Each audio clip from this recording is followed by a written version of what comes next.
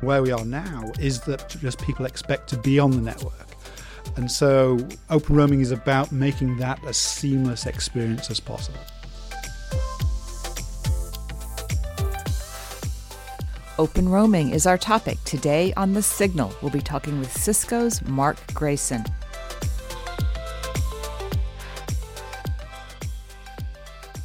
Hello, this is Martha DeGrasse for Wi-Fi Alliance, back with another episode of The Signal, our podcast where we give you the inside track on Wi-Fi. These are meant to be smart conversations with industry leaders. We want to deliver a new perspective on the growing portfolio of Wi-Fi technologies that we see changing the connectivity landscape. So this is going to be a great episode because we're going to get to learn about the Wireless Broadband Alliance Open Roaming from the chair of WBA's Open Roaming Working Group. He is Mark Grayson, recently named a fellow at Cisco after a long career there. Mark, welcome to The Signal. Hey, Martha, thanks. Nice to be here. We're delighted to have you. So can you start with an overview of what open roaming is and how it works? Yeah, sure. So open roaming was a solution we incubated within Cisco for a number of years, really addressing seamless onboarding of devices. We saw roaming being deployed in some carrier networks in some geographies, but what we were seeing was that basically all Wi-Fi deployments really benefited from serving public, guests, users, and they were hampered by captive portals. The captive portal conversion rate was going down. The cellular data plans were increasing in size, and so people weren't going out to search for Wi-Fi. So we saw people deploying Wi-Fi networks, and they were going unused because people weren't even clicking the terms and conditions to get on the network and use that great Wi-Fi network. So that's what's meant by a captive portal, right? Is that it's closed, it's siloed, and you have a lot of authentication to get into. Yeah, it's quite intrusive from a user experience perspective. So I need to engage with the portal to typically read some legal terms and conditions, some privacy policies, and then if I agree to them, and I'm sure we all diligently read all of those on those captive portals, we click to accept, and then we're on the network.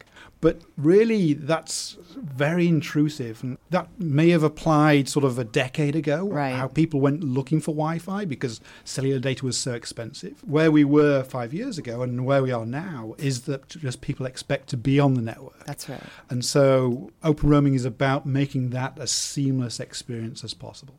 Okay, and what's the relationship between open roaming and Passpoint? Yeah, great question, because I think when we first launched open roaming, there was some confusion about whether these were competing solutions. So candidly, open roaming is about accelerating Passpoint adoption, period. And how do we do that? One is we make it easy for access networks to deploy Passpoint and make it relevant to them. So previously, you would have to have a relationship with a mobile carrier to really have a reason to deploy Passpoint. Open roaming means that you simply need to join the federation and you can benefit from Passpoint. That's number one. Number two is from an identity provider perspective. Previously, Passpoint was really focused perhaps on the mobile carriers with the eSIM, ePKA, the smart card authentication. What open roaming does is it brings in so-called settlement-free service. And as soon as you bring in settlement-free, it means you're no longer reliant on an identity provider who has a billing relationship with an end user. So once you don't need a billing relationship with an end user, then you open up Passpoint identity provision to a whole new set of providers. So the like of Samsung ID in their device OEM, or the Google with their Pixel, or candidly a retailer with a loyalty scheme. They already provision identities as part of an existing service. They can leverage that now as part of a Passpoint offer. So we're growing the Passpoint market both from an access provider perspective and an identity provider perspective. Excellent. And we should point out that open roaming does not just apply to Wi-Fi. You're also working on it in the cellular domain. That's correct. I mean, so WBA has got a couple of projects running. There's open roaming for 5G, looking about how we can take some of those open roaming concepts and apply them to private 5G. And also we're looking at some of the issues that they have with low power and some of the challenges of onboarding low power equipment into enterprise environments. And so, yes, we have projects running on Open Roaming for IoT and Open Roaming for 5G as well. Right. So you mentioned IoT just now. Obviously, that's where it would apply most in the cellular domain because roaming already exists for people when they're talking on their phones. But in the Wi-Fi domain, is Open Roaming targeting smartphones and tablets to start with, or is it going straight to IoT? What do you think? Yeah, so great question. And I think we need to, I guess, play with the cards that we've been dealt in terms of Passpoint provisioning, because we need to provision profiles. And so what we see is that we've got, I guess, a rich set of tools when it comes to smartphones. We've got the existing carrier bundle, if a carrier is deploying Passpoint. We've got the MDM, so an enterprise MDM can provision Passpoint profiles. And then we've got the applications. And now we see the ability of application providers to provision profiles on smartphones. So we've got a great set of tools on smartphones. I think what we're seeing, for example, comparing that to laptops, we're seeing, a lack of a similar set of tools to the laptop markets. We've seen some real innovation from the likes of Intel trying to accelerate Passpoint provisioning on their laptop platforms. But candidly, I think it's lagging a little bit behind the smartphone. So yes, absolutely, we started with smartphones, but we've got to recognize, in particular, myself as a Cisco employee, we want to deliver Passpoint to our executive briefing centers. And we know visitors and customers come to our executive briefing centers and they bring their smartphones, yes, but they also bring laptops. Yeah. And we need to be able to seamlessly onboard those laptops using Passpoint profiles into that environment. And that then really is driving a requirement for that type of option. So you said some smartphone apps are provisioning Passpoint. Yes, they are indeed. Like which ones? Well, Cisco has one for sort of a test app. So if you go on the App Store and search for Open Roaming, you'll find one from Cisco. But we're working with a number of different customers. And I would say hospitality. Fortunately, we can't share details at the moment, but we're working with two big hospitality providers about integrating Open Passpoint provisioning into their existing application portfolio. And we're working with a big retailer who's integrating into their loyalty app. And so as part of that, Cisco offers an application SDK. Okay. We've done the heavy lifting, and so it's very lightweight from an application provider to integrate Passpoint profile provisioning into an existing application proposition. Okay, and let's talk a little bit about IoT. Do you see this moving towards an IoT technology over time in the Wi-Fi arena? Yeah, absolutely. So we said we'd started a project called Open Roaming for IoT. And just to give you, I guess, an example about how challenging we find it from a Cisco perspective, we have WebEx endpoints which can be deemed as IoT endpoints. And we understand the complexity and the challenges of provisioning those endpoints and getting them on an enterprise network. And so we absolutely think Passpoint can play a role there. And so we're looking at how we can take existing capabilities to provision IoT credentials and enhance them to then enable us to provision Passpoint profiles. Because once we provision a Passpoint profile, we can then use that not only just within a single enterprise, but now between enterprises. And it starts opening up those types of use cases. Another use case I just heard of last week was in a healthcare environment. They want to seamlessly transition devices from a care home along with a patient into a hospital environment. So here we're bringing sort of roaming environments from an IoT perspective, from a medical device, as they follow the patient in those different environments. And we think we can bring elements of Open Roaming and Passpoint to those new types of use cases. Excellent. Okay. And do Open Roaming participants agree to terms of service for use of personal identifiable information? Yeah, so we often gravitate in Open Roaming towards the technology, but I would say that the real innovation is on the legal framework. Is that right? Around Open Roaming, because what we're trying to do in Open Roaming is get rid of that click to accept terms and conditions. So we need a legal framework about how the federation operates. And so each broker that joins the federation needs to sign legal terms with WBA, and then each provider who joins the federation needs to sign terms with a broker. And that's how we ensure that everyone adheres to a common set of terms and conditions. So what exactly is meant by broker? Sorry. So a broker is how we scale the federation. So it wouldn't really work if every provider had to go to WBA and saying, I'd like to be part of this cloud federation, please. So WBA instantiates that in a term or a role called a broker. And so the broker issues certificates for the federation.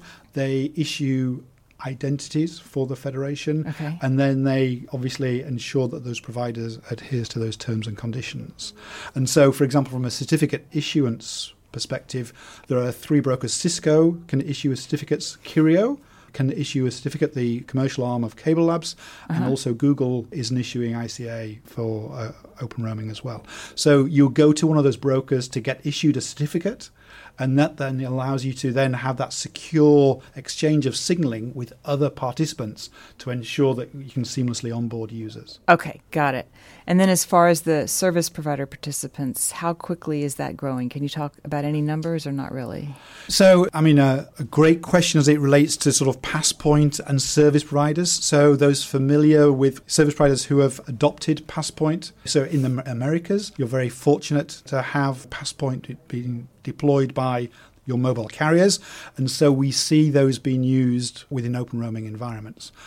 Outside of the US, I think we're candidly more challenged, and we would like to see that same level of innovation come to those other geographies.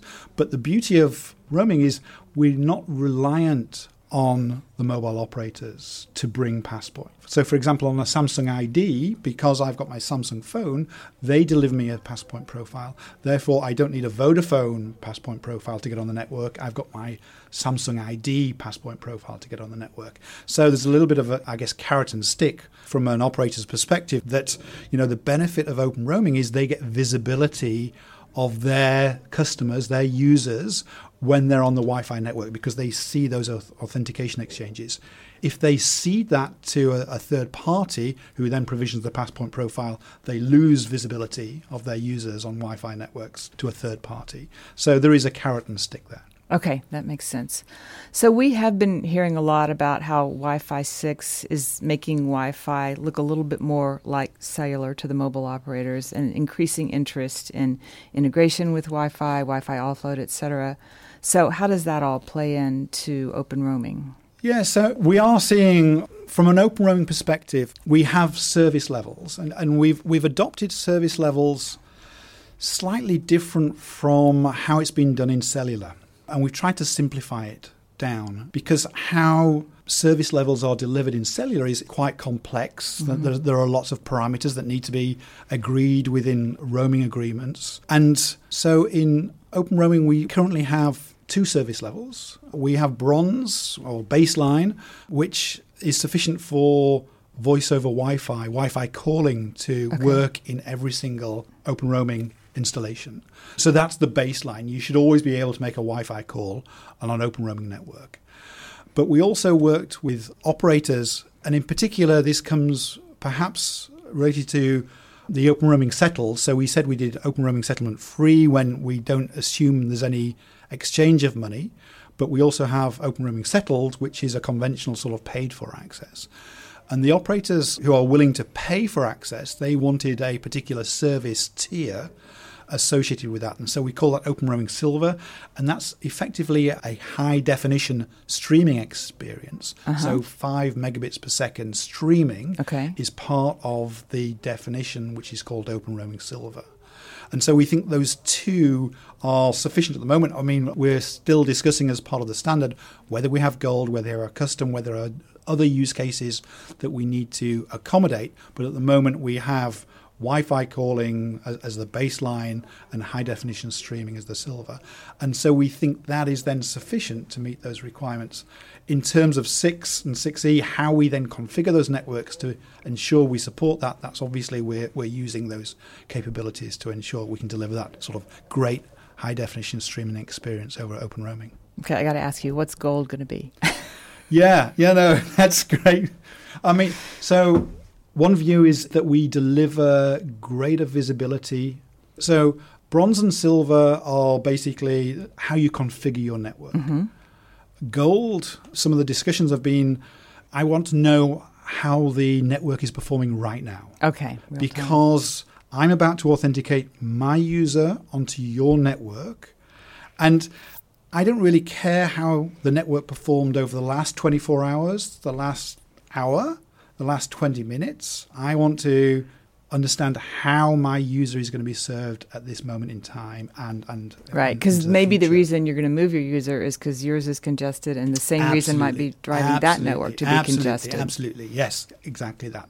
And so already we have within the Open Roaming standard a requirement to support location information. So when you trigger an authentication exchange in Open Roaming, you know where that user is. Okay. And so we see carriers using that information exactly as you say. What is the level of my LTE network? Is it congested?